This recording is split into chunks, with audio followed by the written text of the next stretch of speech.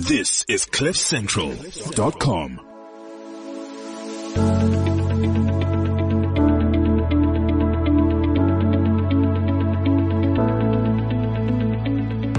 Welcome to the Understanding Cancer podcast, a series of key conversations that bring together all you need to know about cancer, empowering you with information and knowledge.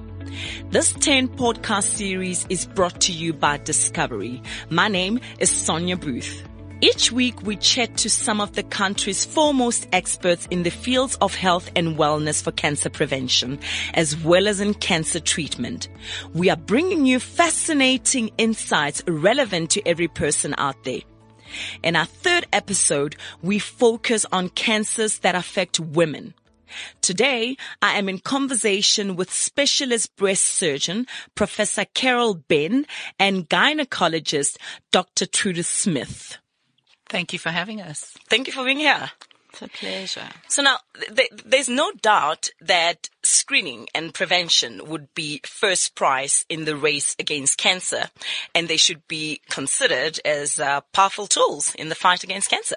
Sure, absolutely. I think people must also realize that we trot out risk factors at medical school, and whereas there's certain risk factors that Trudy can talk about, for a lot of people who get cancer, they've done absolutely nothing wrong. So random genetic events, in fact, 60 to 70% of all breast cancers happen to people with no risk factors whatsoever. So that's why we encourage that everyone's at risk and you should go for your screening.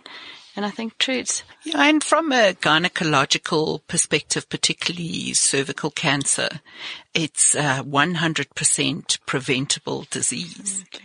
And, all of us are at risk. It doesn't, so many of us think only dodgy people get cervical cancer, but that's not true. We're all at risk, and prevention is better than cure. I'm glad you said that, because there is a perception out there that, promiscuity, for example, leads to that. I said to Charles, his emergency medicine specialist, my husband, married women are at more risk of STDs than single women today. And he was like, what are you trying to tell me? But the fact of the matter is we conceptualize who's at risk and who's not at risk. And I think we must just, like we don't do titles, get off the pedestal, go out there, check yourself, know your body, know what you should screen for, and don't do the ostrich head in the sand. Yeah, we're not advocating an unhealthy lifestyle and, that just my risk is the same, so I'm going to be unhealthy. Of course, you have to have a healthy sexual health, a healthy lifestyle as well. But, don't think that just because you run every day, your BMI is good and you have one partner that you're immune. Yeah, well, we do know about risk factors that exercise decreases risks of cancer by 42%. And like Trudy says, you want to keep your BMI down because obesity is not a good thing, particularly for any cancers, both from a risk and from a treatment point of view. And of course we're saying don't smoke, and of course we're saying watch your alcohol intake, because it's been significantly linked to breast cancer risk, in fact more so than HRT, isn't that right? Absolutely, as is obesity. Yes. Obesity is a huge issue from a breast cancer link. And obviously cervical cancer is smoking is a big problem for us from a cervical cancer perspective. I didn't know that. That's interesting. Yeah. I'm also on an education here. If you have a look at smoking and the risk for cancer with smoking, it's not just lung cancer. It's genital tract cancers. So for instance, bladder cancer is more common in smokers. Cervical cancer is more common in smokers. And head and neck things. So what smoking does is it paralyzes immune cells so they can't go and fight against human papillomavirus. And if they can't fight against human papillomavirus, you can't clear it from your body yourself. And those are that virus causes cancer. So Trudy, talking about human papillomavirus, because we've had our kids vaccinated. I was at ASCO and it won the award of the top oncology thing in the world. And I was fascinated in the US, so few people vaccinate as opposed to, say, Australia. What is the story about who should vaccinate from a prevention point of view? Certainly, I mean, if you look at Australia, you can't go to school if you're not vaccinated. Amazing. Yeah. Against cervical cancer. I mean, cervical cancer, and it's not just a vaccine for cervical cancer. It prevents head and neck cancers. It prevents penile cancers, anal cancers, and cervical cancer. And you can vaccinate your daughter and your sons against these cancers. You know, and I say to moms, if there's a breast cancer vaccine, you'd all be rushing out there and giving it to your daughters. But why won't you give your daughters the cervical cancer vaccine? It's, first of all, you know, the cervix is in the vagina. And as soon as you say the word vagina, you know, vaginas are like scary things. We don't talk about deep dark holes. Yeah. So why? You know, it really, there's so much anti-vaccine lobbyists in the world. It's crazy. It's crazy. You should vaccinate for everything. And I think what Trudy says is so important. If you can vaccinate for something, absolutely do. And I would advocate you vaccinate boys and girls. I mean, we're in an era, thank God, where we're not into this concept of, our little princess Barbie is going to grow up and marry her prince and have a happy life. We accept relationships in terms of people have a right to choose who their partners are, their multiple partners, etc. And I think particularly for that reason, for me, it's not just about vaccinating girls, it's vaccinating girls and boys. Absolutely. And I actually think if you talk about numbers, I think cervical cancer is actually way more common in terms of in this country as an incidence than breast cancer. But because our cancer registries are based on pathology, in other words, you need to present to a hospital with a lump in your breast and they do a biopsy and they say breast cancer, and therefore we say this is the number of breast cancers in this country. People who die out there in the communities with their breast lumps, or more commonly with their cervical cancers, who've never presented to any hospital, are not recorded as a cancer registry incidence. And I think because gynae screening is done so less well, particularly in a government setting, than breast, because your breasts are out there. So eventually you're going to notice if there's like a big lump or an ulcer coming through your breast. Clearly, I'd like it if we picked up breast lumps sooner, which is why we advocate examine your breast once a month and check, and it's your body, and if it doesn't look the same that it did last night, go to a doctor and, you know, have no eyes on your fingers. So don't accept the doctor who says, well, this is just a lump or this is just hormones. But the problem is it's very, very hard for most people to examine their cervix. Okay. And yeah, and so many women, unfortunately don't have access to screening. Yeah. And that is a big problem. And, you know, when, out in the communities, if you start leaking urine and stool and you're bleeding and you're smelly, you'll get ostracized and nobody will make that diagnosis. And so there are more deaths from cervical cancer than there are from breast cancer, because the cervix is so close to the kidneys, to the kidney pipe called the ureter, and it often blocks it off and you die of kidney failure. So, you know, there are far more deaths from cervical cancer than breast cancer, a preventable disease. I've lost count of the number of times you've mentioned the word screening, because early detection is key, right? But I think what we must realize is screening doesn't have to be expensive, okay? You got a pair of hands, you check your breast once a month, and ideally, if you find something wrong, you must come forward and have an ultrasound, no matter what age you are, and a mammogram, an ultrasound, and needle biopsy. But I think, I mean, there are all sorts of fascinating new breakthroughs from a gynae point of view. So Trudy can give us some ideas of what we should screen for from gynae. Certainly from an ovarian cancer perspective, luckily, thank God, ovarian cancer is very rare. It actually is very rare. But unfortunately it's found very late because there are not good screening modalities. So you can't really screen for ovarian cancer. We have certain high-risk populations, people who have a genetic cancer, BRCA genes. Angelina Jolie, yes. She has a BRCA gene. It's a genetic cancer. And those are a special group of women. And those women, you can screen until they've completed their families, and then you can open the discussion as to whether you should be removing the ovaries, etc. But remember, ovaries are important things. Ovaries supply us with all our hormones.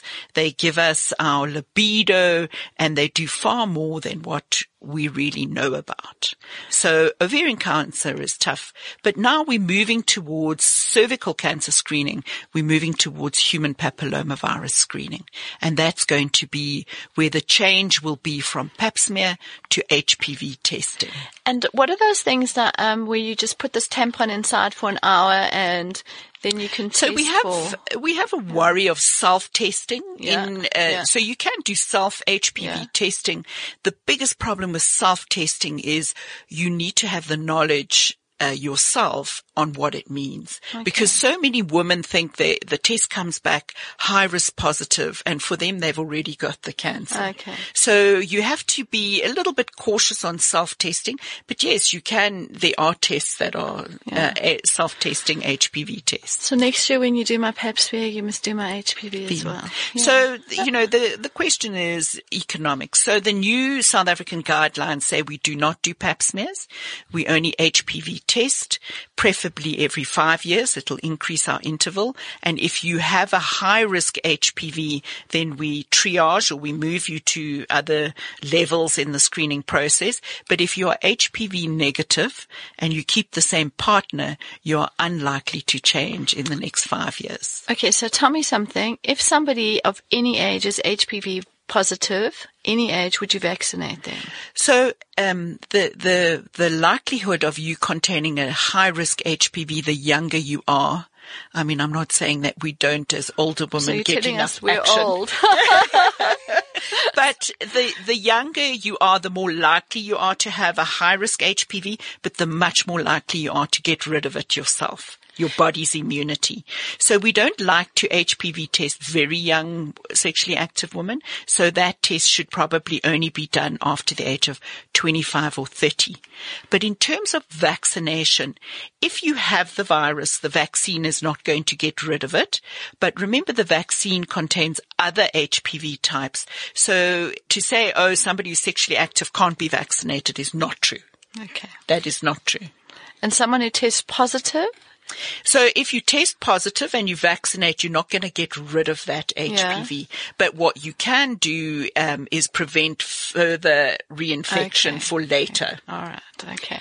So, I mean, the stats I'm about to read are absolutely shocking, but I can't say I'm surprised, and I'll tell you why. Yeah. I mean, only 25% of women with access to private health care get screened. Yet they are eligible. Firstly, I think that people are scared to screen. Okay. It's that head in the sand mentality. And what amazes me is the amount of ladies I see who go, I can't believe it. I went for my mammogram and they found a cancer. It's like, because I think also as health educators, we don't educate people that screening is not a Disney walk in the park. It's not Disney World. If you look, there's a good chance you're going to find, and you need to be counseled about absolutely, we want to pick up things early. Most things we can manage. Some things that we screen for, actually, you pick up a tiny breast cancer that's a triple negative breast cancer. Even though it's tiny, you're still going to need chemo. And that's quite a horrific thought for people to deal with. So people have to be well counseled. And that's where I think podcasts like this are so important. Where you go for your screening. I saw a lady last night who goes for routine screening and they've missed the cancer for the last 5 years. So what was the point of her screening? So you must go to multidisciplinary units and people who specialize in, when you're looking in the game park, the game range is more likely to see the predator than Carol sitting on the back of the vehicle. So that's the point. And for me, I think what's important is the mother-daughter principle. Yeah. So if your mother went for screening, your daughter is more likely to go for screening because it's like a natural progression. You know, it's like if you use tampons, your daughter's more likely to use tampons. So the mother-daughter principle is very, very important. Unfortunately, those 25% of women who are being screened are probably the women who don't need to be screened. Yeah. And that's why you'll come up with the statistics to say, oh, you've screened so many women and this is the number that were positive, because those women will come back and back and back and back for their screening. Whereas we need to be educating women out there that, you know, whether you have an HPV test or a pap smear, it's not so bad. You know, when I get my first young girl, she walks in the rooms, the eyes are bigger sources, and, you know, you explain that you're going to put this thing in the vagina and you're going to have a look. It's like somebody's looking in my vagina. But once they've done it, they go, oh, that wasn't so bad. Yeah. Like, what was everybody talking about? Do you understand? So I think education is key. It really is key. I mean, education's key to health, isn't it? And stop having these behind the closed non-discussion doors. I mean, in my house, everything is out there, such that my daughter actually says, Mom, you know, this is a very conservative family. Don't mention to this child, because I'll go in there and listen to them talking about boys and this, and I have 2 rules. Okay. Condoms. If he doesn't know where he's going, give him directions. Okay. Number 3 is if it wasn't good the first time, they're not allowed back. And number 4 is if you don't want to discuss it with your parents, have an adult that you can speak to about it. Because they often don't want to talk to mom or dad or this or that. And if we're having these conversations with kids, we need to translate it also to adult women, to that if you are uncomfortable about speaking to someone about how to examine your breasts, find someone that you can have that discussion with, a GP, a doctor, specialist. If you are scared that your mammogram is going to cause cancer, that's rubbish, because there's more radiation on an airplane than there is going for a mammogram, okay? Stop with this nonsense, okay? It doesn't cause cancers, okay? And it doesn't have to be a painful experience, like what Trudy was saying with the pap smear. Now, I mean, survival rates, you mentioned that there aren't that many cases of ovarian cancer, right? So what are the survival rates for breast cancer and cervical cancer? So cervical cancer, if caught early, remember the reason you have a pap smear is not to find the cancer. The reason you have a pap smear is to find a precancerous condition. So we're very lucky, unlike breast, in that cervical cancer, you can find a precancerous condition. It is not a cancer. And you treat it by removing those abnormal cells, and you prevent a cancer. And thank goodness there's a time span. So we've got time. So if you pick up an abnormality, you can treat it and prevent the cancer. But once you get the cancer, obviously the earlier the better. So an early cancer can be treated with a good cure rate. Excellent cure rate. The later a cancer, but that's with all cancers. Yeah. The same goes with breast cancer. So in the old days with breast, we used to be stageist. We used to say the bigger the cancer, the worse it is. And then we became ageist, which worried me as I got older. Young people have worse cancers than old people. Young people get chemo, old people don't. Now we realize that there are 4 really biological behavioral types, personalities of breast cancer. Extremely lazy breast cancers that usually don't need chemotherapy, and we treat them mainly with hormonal manipulation. A group that's hormone sensitive, that's got its tackies on, that we use a combination. A cancer that's got a target in the middle, it's like Pac-Man from the old days, that we use special target treatments, Herceptin. And then a 4th group called the triple negatives, that the mainstay is we give oncology treatment, okay, and always I say surgery is for blondes. You just need to take the cancer out. It's not better to take a breast off than take a cancer out. You must just take the cancer out properly. So obviously you don't want to leave it behind. And then we've got local treatment, radiation. But today no one needs ugly ablative surgery, and there's no such thing as an emergency mastectomy. Chop it off and chop it out as quickly as possible. No one died of cancer in the breast, ever. You die of cancer's ability to spread. You must understand its behavior, and once you know its behavior, you sit in a big group of multidisciplinary, clever people, and you plan a treatment individual to that person. And particularly with youngsters and breast cancer, if they haven't had kids and family, You must get gynae involvement and discussions around fertility and egg saving and all those issues. And I'm sure that's the same with gynae cancers. Absolutely. You know, cervical cancer is devastating from a fertility perspective, but there are lots of alternatives and discussions, particularly, unfortunately, available only to the private sector as opposed to the public sector, because we don't have that. We only have 2 infertility units in the public sector, and those are basically they're not funded. So that is an issue, but there are alternatives. You know, you can freeze eggs, freeze embryos, get a surrogate. Yeah. There are lots of alternatives. And Trudy, earlier on you mentioned Angelina Jolie. I mean, she lost her mother, grandmother, and aunt to cancer. So now I bring that up because I would love for you to enlighten me on genetics and particularly gene mutations. So, you know, we can both talk to this, but there are definitely family lines of breast, ovarian and uterine, prostate cancer. So it's not just in women. You have to take a male history and a female history. And there's an Afrikaans line, there's an Ashkenazi Jewish line, there's a Welsh line, there's a Scottish line. So you take a nice family history, and that's what we both do when we see a cancer patient. You know, anybody else in your family have a cancer, both males and females. And then there are certain characteristics of the cancers.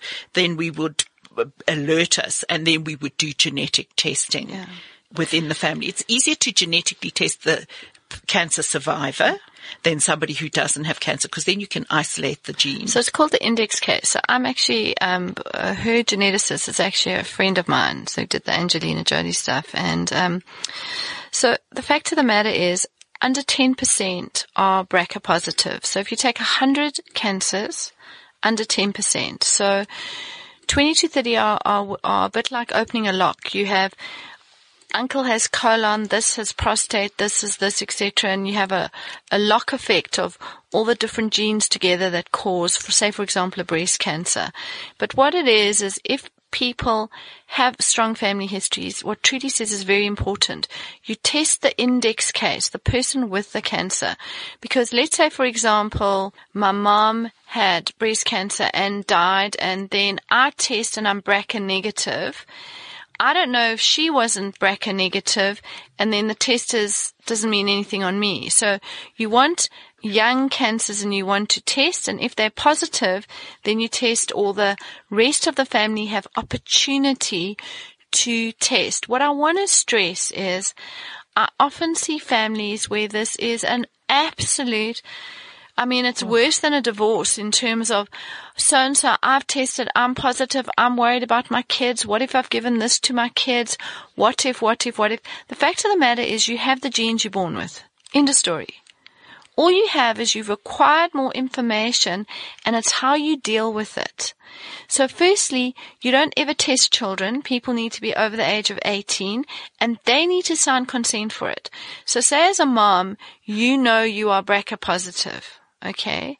Firstly, you have a choice whether you want to disclose that to your kids or not. It's your right. Okay. If you choose to disclose it to your kids, I think you should disclose it to a doctor. So should something happen to you, the doctor has an opportunity, if the family asks, to say and go through it. But for example, I could refuse to let anyone in my family know, and that's my right. Okay.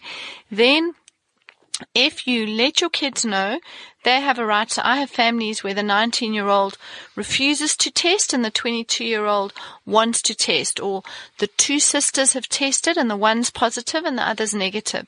Let's just put it out there. I'm treating 3 men with breast cancer at the moment. Okay. BRCA2 is associated with male breast cancer. So if there's male breast cancer in the family, those men must be tested. Okay. It doesn't change their treatment. Okay. At all. Okay, but it's of value for their kids and their family. From our perspective, obviously there's a lot of psychological burden, because the negative family member feels guilty that there's a positive family member. It has many psychosocial implications.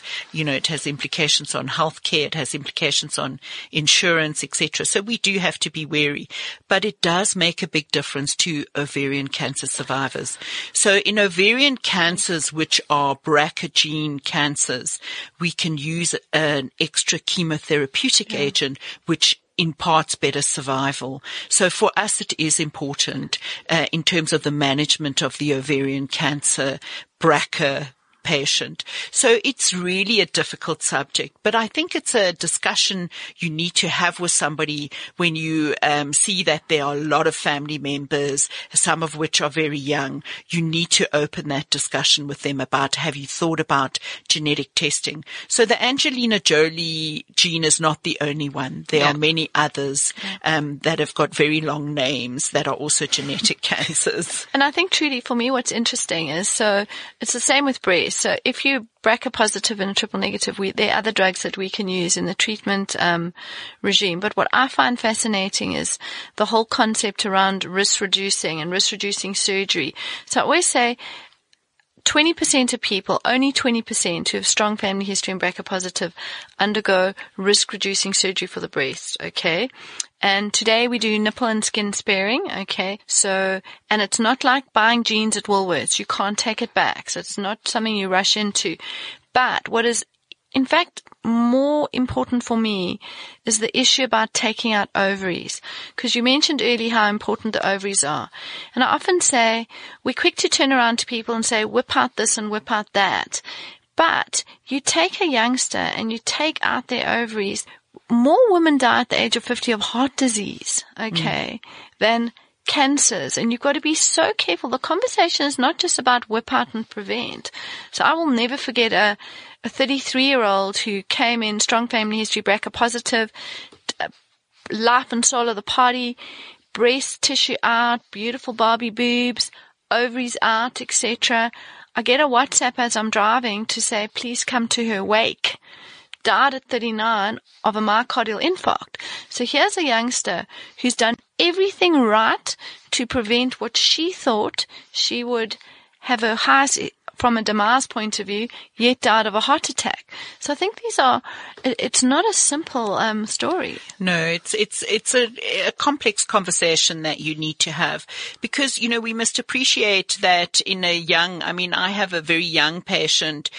I've removed her ovaries. She's had her breast done. We had that conversation, but now your libido's bad. What it does to one's libido is quite horrific, and it's a conversation you need to have. And, you now have a dry vagina, you are not feeling sexually attractive, your libido's bad. So, it's not easy. They're really not simple discussions. No. I can't imagine. I actually don't even want to be in your position. So now I've done the screening and the tests. Now comes the diagnosis. Yeah. How do you then give me the hard facts without killing my spirits? I know you, Carol, have a holistic approach to this. Well, I think we both do, but I think, I discussed in my MDM today, I was actually quite out there with the oncologist. The concept of medical EQ is something that fascinates me. So I have a youngster who is diagnosed with a breast cancer. We do an MRI. We check the glands. The glands are positive. She's going to start chemotherapy. She goes to see the oncologist. The oncologist gives her, you're going to need chemo. You're then going to have your breast off. You're then going to need radiation. You're then going to need 10 years of this. I'm like, guys, you know what? I battle to run my 10Ks. I can dream of doing a 15 or a 21. Never remotely. The thought of a comrade scares the living daylights out of me. If you have got somebody who's going through stress and a crisis, now I've got a son who's an insulin-dependent diabetic. I remember sitting in a consult, and I might have all the medical knowledge in the world thinking, what are they saying? You are anxious, you're stressed, you're taking less than 20% of what the doctors, small bites to go through the journey. When you're climbing Mount Kilimanjaro, you're not going to go, this is what it is up, this is what it is down. You're going to do this in small bites. So I think it's important that people have information, that they have navigation, people to help them through the journey, and that we go over things in little bits, okay? 9 out of 10 people with breast cancer today are alive and well, okay, 10 years down the line. Yes, cancers come back. Yes, people die of cancers, okay? But life is about managing. I always say we're all in survivorship from one day to the next, okay? When you talk about, am I a survivor? We're survivors. All of us, life. okay? And the fact of the matter is you each take one day at a time, okay? You can't plan it. Of course, you mustn't be stupid, okay, to have long-term sensible plans. It's sensible one step at a time. Obviously, no lies. Explain the diagnosis, guide people through, understand that it's their bodies, not yours. Okay? People have a right to choice. And there's choice. There's choice. And I think that's key. Yeah. Yeah. Choice is key. They can choose who to look after them. Yeah. But I think the most important thing is not to lie. You have to be upfront, and as Carol says, small, and a multidisciplinary team is really critical. And second opinion. I would say doctors should leave their medical ego at the door. I have no problem if people go for second opinions. And if they go to someone else, hey, thank God, okay, then they weren't meant to be with me. But go for a second opinion. And I always say when people come see me for a second opinion, I say, I don't want to hear what anyone else has said. Because a true opinion, particularly I have a problem with it in private, has to be unbiased. Unbiased. It means I don't want to know what Trudy said. I want to tell you what I think, and you can say, that nutty blonde, not interested. So that's the point, and you go over it, you give them options, you give them content, you give them small bites of information. It's not little shop of horrors. It's not a ruptured aneurysm. Either breast cancer, cervix, or ovary. There are very few, more on Trudy's side than mine, that require an emergency intervention. So people have time to digest a diagnosis, hear what options are available, okay, go little bit by little bit, and then plan a treatment. And each treatment pathway is different for every person. It's not a recipe today. Cancer treatment is not a recipe. It was 10, 15 years ago. But there's so many different drugs available. There's so many different options. There's so many different surgical and reconstructive choices. People have time and choice and option. But I think what also is key to time, choice, and option is to be wary of charlatan options. Oh, absolutely. And to be wary of, we practice evidence-based medicine within a multidisciplinary team. And we do that because we have evidence that this and this and this will work, or this and that will work. But what Mary Jane said on Facebook is what we call level 5 evidence. It's not what's going. Absolutely. You need to make sure you go to a credible site with good evidence and then make your choices. And anyone who's going to offer you the cure for cancer is lying, because you know what? There's no cure for life. Okay. So the fact of the matter is, when I see people saying, this herb, 100% cure. Believe me, if someone knew the cause and the cure, some very clever businessman would have bought it, sold it, packaged it, and we'd all be buying it. Okay, so there isn't any, because it's not one thing that causes cancer. It's some multivariate things, and it's not one way to treat it. Okay. And you know what? Sometimes life is hard, and sometimes treatments are difficult. So anyone who's going to give you, if you sprinkle a little something on your nose and it's side effect free, okay, life is not side effect free. Absolutely. And there's not one thing that will fix 40,000 cancers. Yeah. So, we have patients who'll come, and I'm taking this little bit of herb, and, when you see that sign up that says, see Dr. So-and-so, he's going to cure impotence, cancer, diabetes, all the rest. It doesn't work that way. I can never find him. I can't find him. Each person is individual. Each treatment plan is individual, and each treatment plan has evidence base to it. And I mean, I think it's sad that, when you told, or your specialist breaks the news about you having breast cancer, cancer or ovarian cancer, more often than not, you're so desperate that you'll go out there seeking information and trying all sorts of cures, as you said, that, you know, people do think there is a cure out there. I always say to my kids, if it's easy, okay, it's probably, not worth it. And I mean, we're talking information overload. And on that topic, I know that you have a love-hate relationship with Google. Yeah. And I'm not sure if I want to share the coffee mug that apparently all the doctors have that don't confuse my medical degree with Google. So I think everyone, it's natural. I mean, I do it. I sit in a management meeting at the university, which is boring as hell, and I get an eyebrow twitch. So I Google eyebrow twitch, and then I WhatsApp Charles and say, my God, I need a brain scan. And he says, you're in a management meeting. Focus. Okay. So the fact of the matter is we all do it. But remember, when you're going onto the internet, you're hitting on what is the common hit thing. So what is the first thing people are going to look at? Survival. And then you pick up something from 1995 or something that says 50% survival on inflammatory breast cancer, when actually today it's closer to 75, 80%, and it's not everything fits all the same thing. So I'm very fussy in terms of I write blindly, and I give lots of handouts, and I tell people where are reputable sites to go, because it's natural. The internet, the cell phones is part of our life today. But I think you've got to have the conversation with your doctor about where you're searching for and where you're looking, and so that they can guide you in terms of what you're doing. I think we've got to encourage, like I mentioned, honest relationships, parents and kids and families, honest relationships with where we're accessing information on the internet. Absolutely. And I mean, remember that from a Google perspective, you can pay to be at the top of Google, Google advertising, for instance. So you need to empower your patients with what are good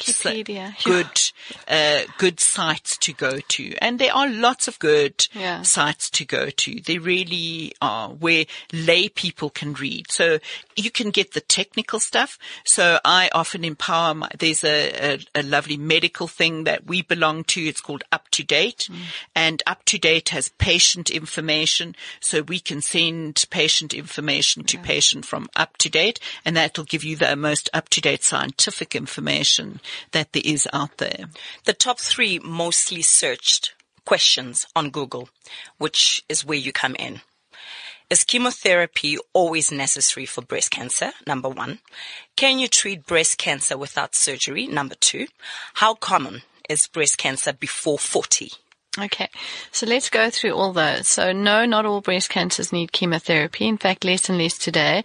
In fact, the lead breaking abstract this year at ASCO was around genetic profiling on luminal Bs, that's node negative hormone sensitive breast cancers, and it showed that it was an inferiority equal trial, which means in simple terms that having chemo is not necessary in all people with hormone-sensitive breast cancers. That's the simple way of looking at it. That's number 1. Okay.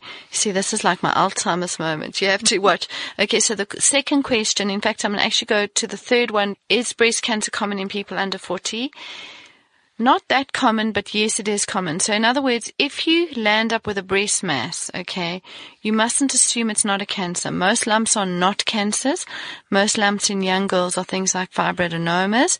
But the problem is we don't have eyes on our fingers, which means that if you feel a lump, so I've just diagnosed breast cancer in a 26-year-old, and it's a story of someone saw something and cut it out. Really, that's not how we treat breast cancers. So what you want to do is you want to do the sonar, do the needle biopsy, work out what cancer it is, and then manage it from there. Okay. For Carol, the second question is, do all breasts, the second question was, do all breasts need surgery? And, you know, again, not everything needs a knife. No. So I have a whole bunch of little old ladies who are, Alzheimer's and this and that and small lady cancers, and I just put them on tamoxifen and they're never going to die of their breast cancer. There's a very nice trial at the moment that I'm trying to get into called the Frost trial, where cryosurgery again, where these little lazy cancers, we can possibly freeze them. So I think it's having that multidisciplinary discussion, because there's a whole new field in surgery called ERIS, which is enhanced recovery after surgery. And I think we mustn't forget that surgery is an assault. Not that chemotherapy and radiation isn't as well, but that's why you've got to go through a sensible approach. The first rule in medicine is do no further harm. You've got to assess the patient. I mean, I've just seen a lady with metastatic ovarian cancer and a new breast cancer, and she's had 3 cardiac stents, and they want to take her breast off. Why? Just put her on tamoxifen, and the issue is not the breast, it's the ovarian. So many people will say, can't you cut it out? I can cut anything out. The question is, should I be? Yeah. And,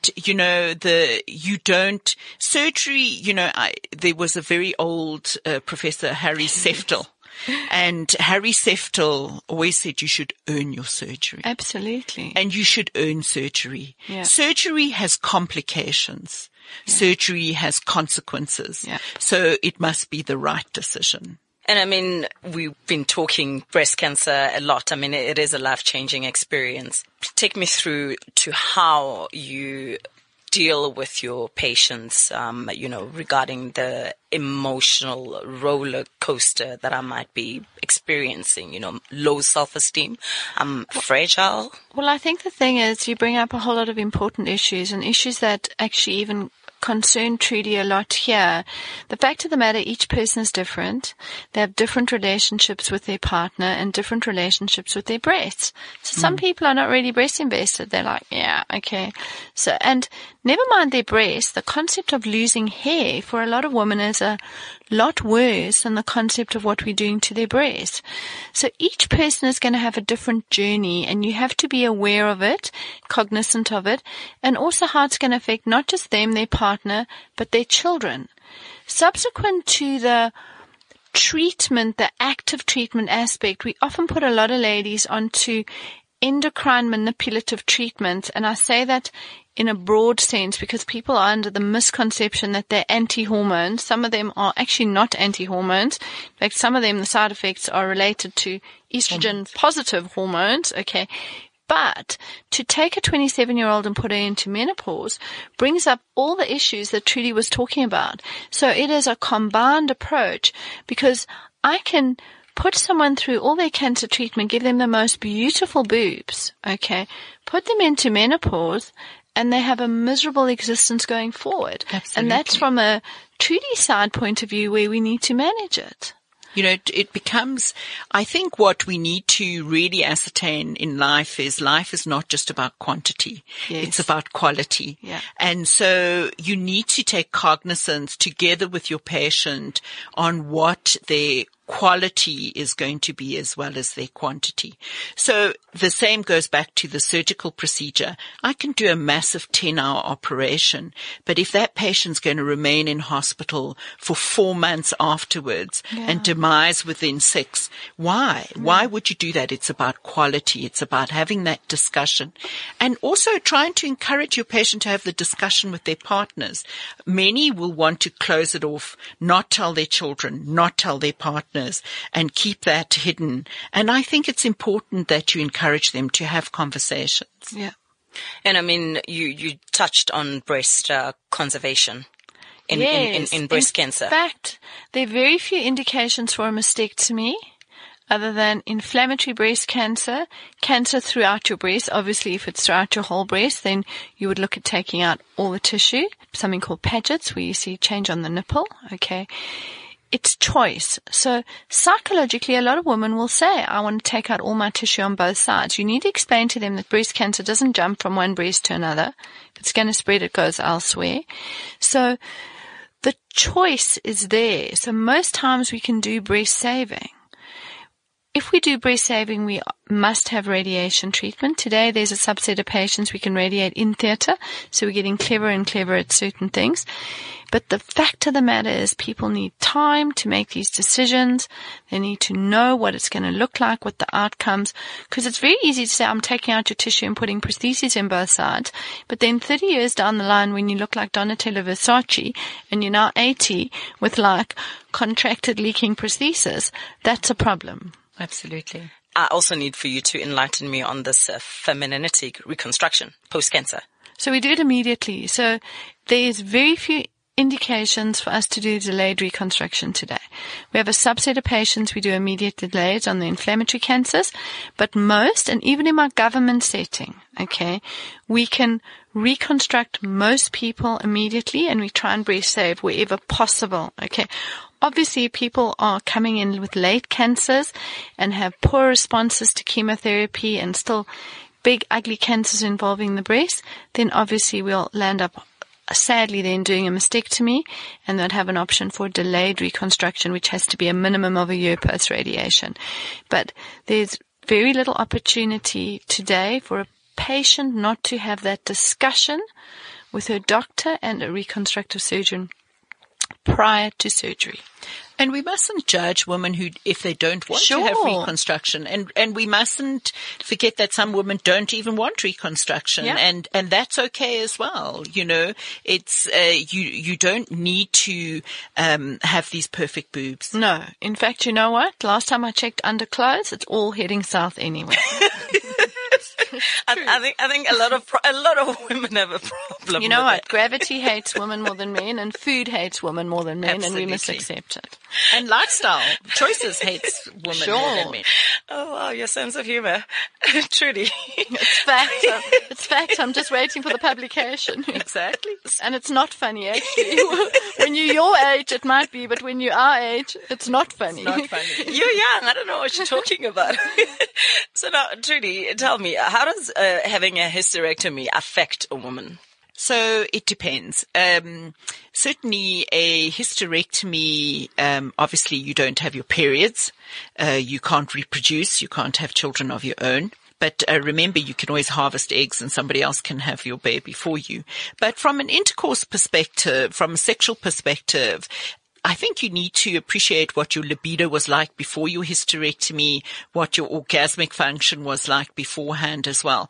And it's unlikely to change, except in cervical cancer, when we operate, we shorten the vagina. But the vagina, thank goodness, is quite a forgiving organ, and it can lengthen with time from intercourse.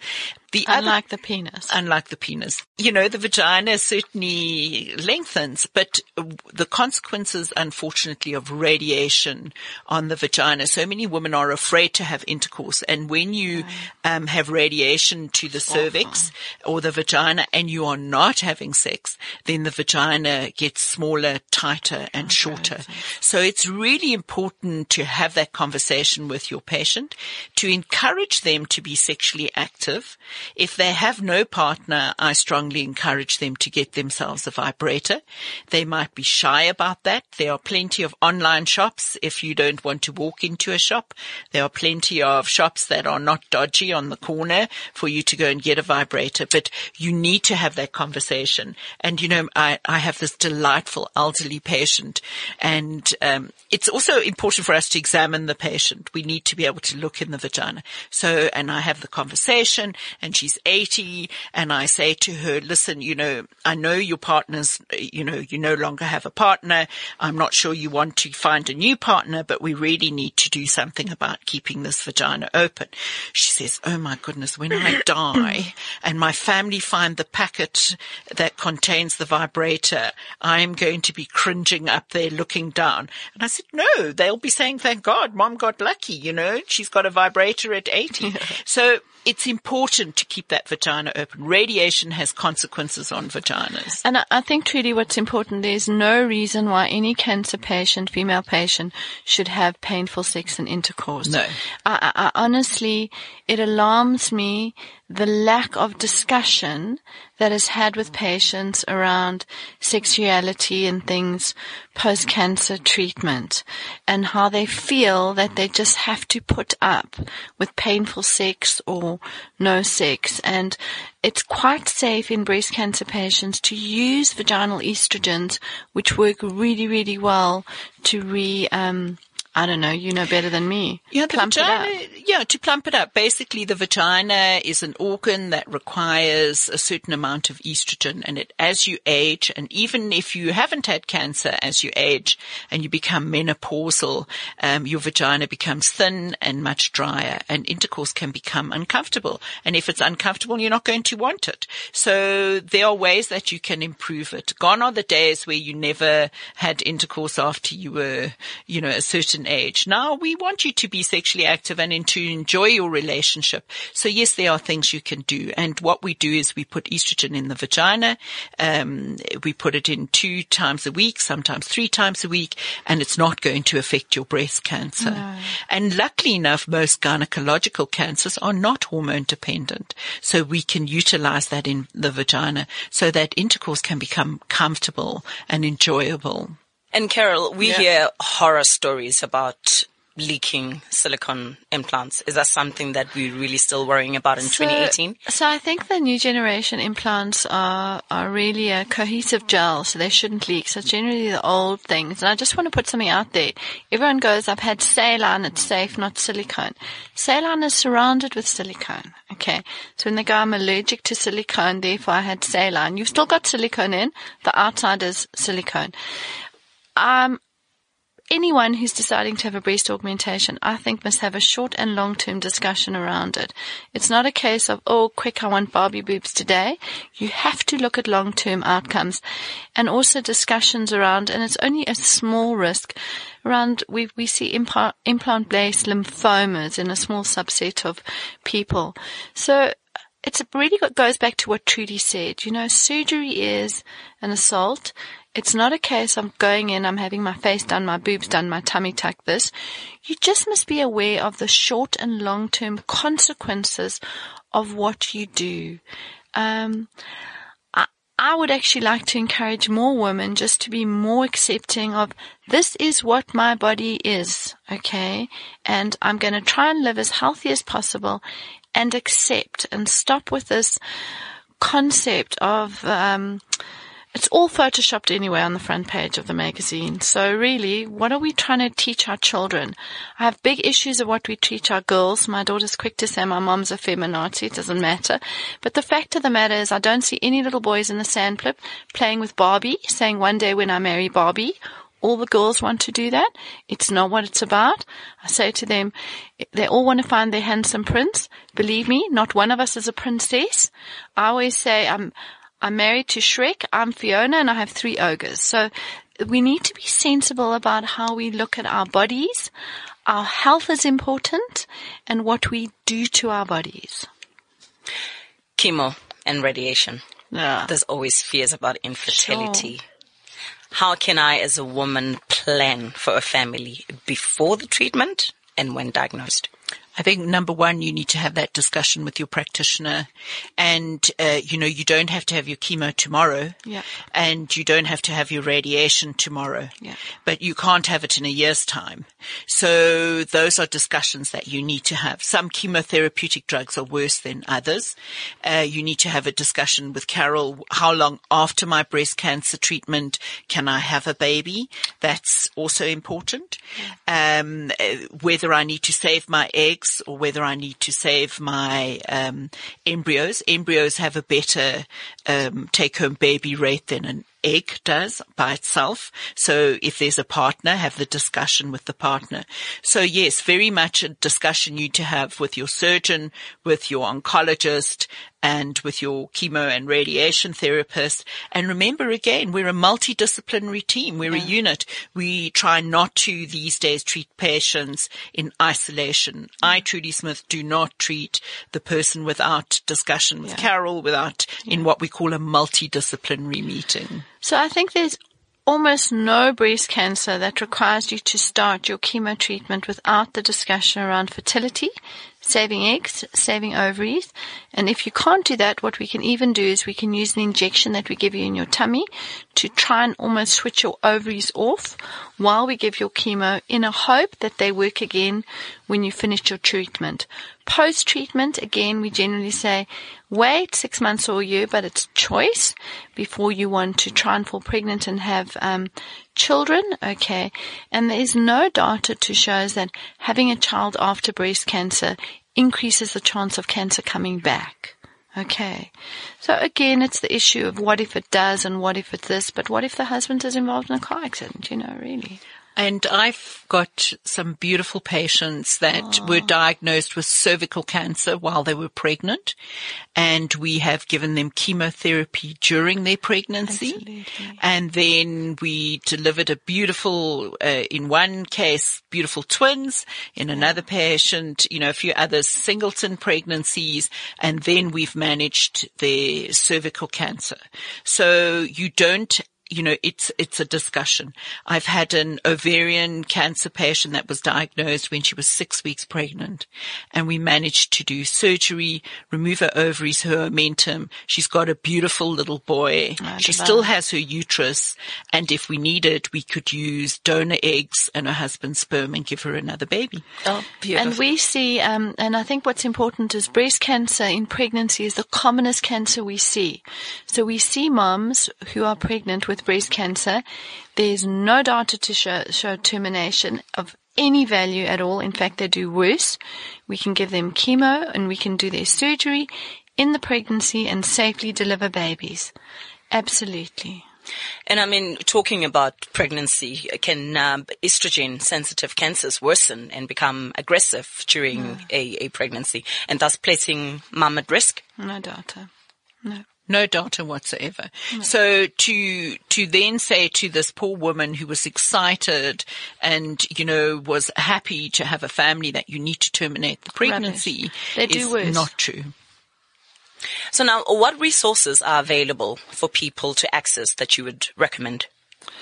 So I think it's a case of different resources for different scenarios. So I think if people want to resource, they need to do it in conjunction with their multidisciplinary team. So I always say to my kids, be careful what you put in your head. So in other words, if you have a low-grade hormone-sensitive breast cancer, for me to give you resources on chemotherapies for triple-negative breast cancers and this and that is really silly and pointless, and all you're doing, you're filling your head with unnecessary. Okay. So for each person who goes through their cancer diagnosis, have an option and a discussion with your team so that they can advise you in terms of what to do. A fascinating thing, the amount of ladies I get who don't want to take their tamoxifen because they're scared that they're getting their ovarian cancer or cervical, okay, which is actually a risk of uterine cancer. It's incredibly low. It is insanely low, and all they need to do is see their gynae once a year.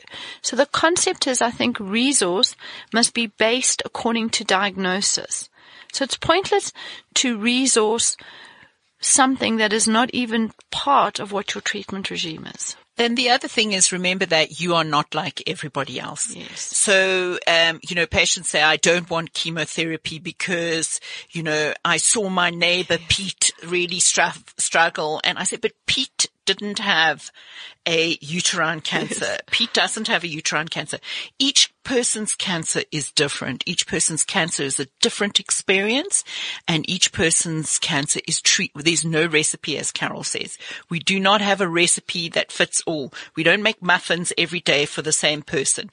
So your recipe is peculiar to you, and that's why the resource needs to be particular to you. Yeah. Trudy, Carol, thank you so much for empowering the women out there in sharing your passion and expertise with us today. We've been talking all about cancers that affect women. To listen to all the episodes in our 10-part oncology podcast series, go to discovery.co.za/corporate/podcasts. In our next episode, we will explore the theme of cancers in children with key insights from 2 pediatric oncologists, an education expert from CHOC, Childhood Cancer Foundation, as well as a very brave mom of 2 young daughters diagnosed with cancer, all brought to you by Discovery.